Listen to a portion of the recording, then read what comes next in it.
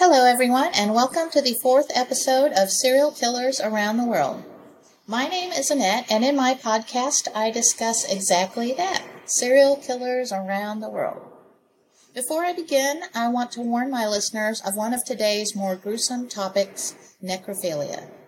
It's a gross subject, but so is serial killing. On today's episode, I will talk about serial killer and rapist Yang Xinhai, also known as the Monster Killer. Xinhai was born on July 29, 1968 in Jiangnan County, Henan, China. He was the youngest of 4 children and was reported to be a smart and introverted kid, although it was said he was also the victim of bullying due to his small stature. I couldn't really find any other information regarding his family or childhood, other than reading that he came from a very poor family and dropped out of school at the age of 17.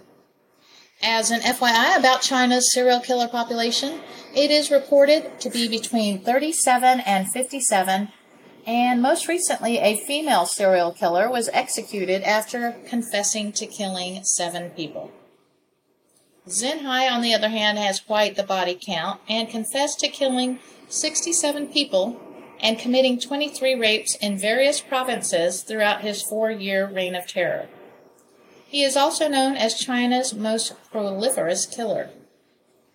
His method of killing was by bludgeoning his victims with a variety of weapons, including hammers, shovels, and axes. Before being arrested and executed for murdering 67 people and raping 23 girls, he had an existing criminal record for a variety of crimes, including theft and attempted rape.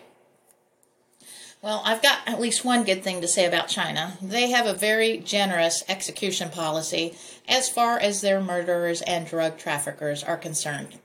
And in 2022, executed approximately 1,000 murderers.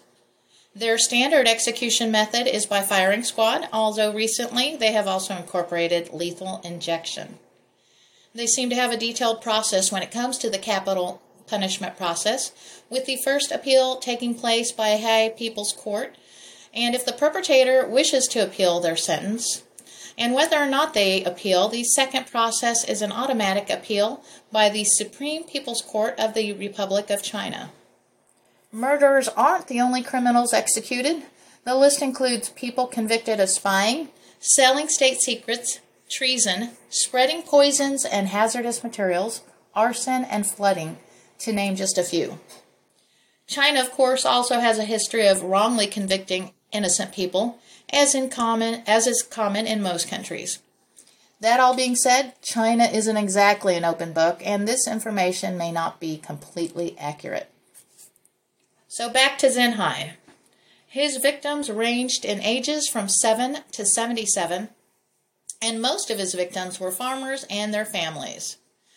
During his attacks, he would wear a different size and style of shoe, and afterward would bury the weapons or throw them in rivers and burn the clothing. He would strike his victims in the middle of the night, which seems to be a popular tactic among serial killers. Under the cover of darkness, many bad things can happen, and we are usually at our most vulnerable at night, usually asleep in bed, and thereby being at risk to becoming a victim of a variety of crimes, including murder. Xinhai's first known murder took place on September 19, 2000, in which there were 2 victims. As stated earlier, there isn't a lot of information on the victims, but in the case of the September 19, 2000 murders, one of the victims was 70 years of age, and unfortunately the age of the other victim is not known, but I am assuming that they were husband and wife. Xinhai beat them to death with a brick, and after taking whatever money they had, he fled. Shortly thereafter, on October 1st, 2000, he killed 3 people, ages 7, 12, and 62. Xinhai had spotted the 2 children earlier that day, and once darkness fell, he entered the home and beat the 62-year-old grandfather to death. He then killed the 2 children and afterwards raped the 12-year-old girl. I find it hard to comprehend how anyone could commit such a heinous crime and be able to sleep at night and carry on during the day as a somewhat normal person. After this crime, Xinhai became known as the Monster of Henan. His next victims consisted of 3 family members. On August 15, 2001, he once again broke into a home and then killed a 42-year-old, and after killing the 14 and 11-year-old children, he raped the young female victim. While I'm not going to provide information about all of his victims due to lack of information available, it looks like his biggest murder took place November 8, 2002, in which he killed 4 people, raped 2, and seriously injured 1. It is interesting to note that Xinhai killed at least 20 people in 2002. That is a lot of victims over a 12-month span. Xinhai's murder spree ended while at an entertainment venue when his suspicious behavior was observed, and shortly thereafter he was detained by police. It wasn't long after that they realized he was a wanted man for committing various murders in 4 provinces. Xinhai confessed to all of the crimes he committed, and the police found plenty of his DNA at the crime scenes. In total, he murdered 67 people and raped 23 women and girls, including a pregnant woman. So, you might ask, what made Xinhai a serial killer, and what makes a serial killer in general? Are they born this way, or is it more of a nurture scenario?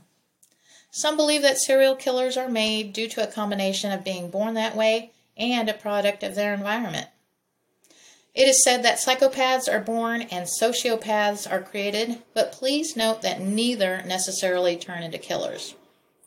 A psychopath is someone suffering from a chronic mental disorder who exhibits abnormal social behavior, and in some instances it is violent behavior and shows little to no empathy towards others. They also tend to blame others for their wrongdoings instead of taking accountability. Someone who is considered a sociopath will feel superior to others, manipulate their friends, family, and co-workers in order to get what they want, have a lack of empathy, and frequently are unable to meet responsibilities that most of us have no trouble meeting. Xinhai obviously had a personality disorder, but it also appears that his motives for killing and raping were in part due to some sort of revenge against society that stemmed from a bad breakup with a girlfriend. Most of us would deal with a breakup by crying on a friend's shoulder and eating some ice cream. Xinhai, unfortunately, took a sharp turn with this breakup.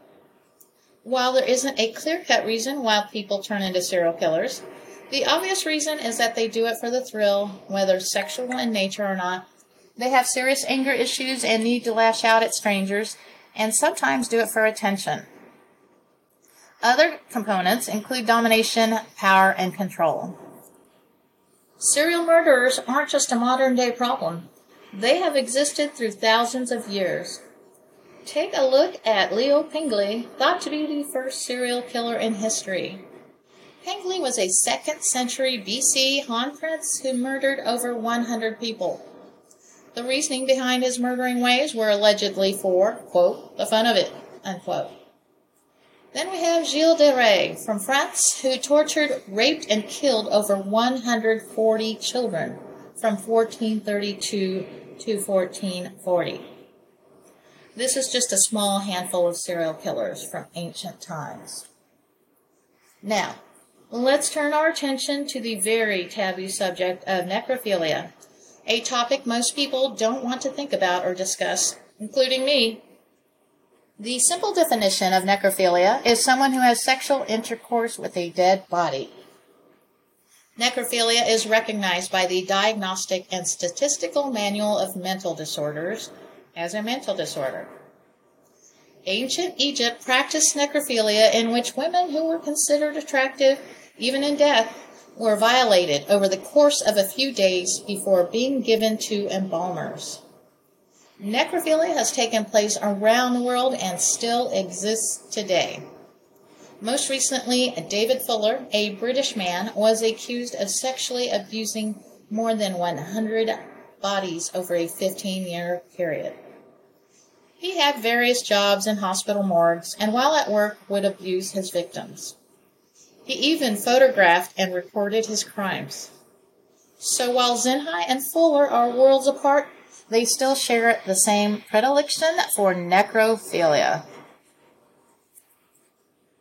Xinhai's hearing lasted most of the day and was conducted behind closed doors.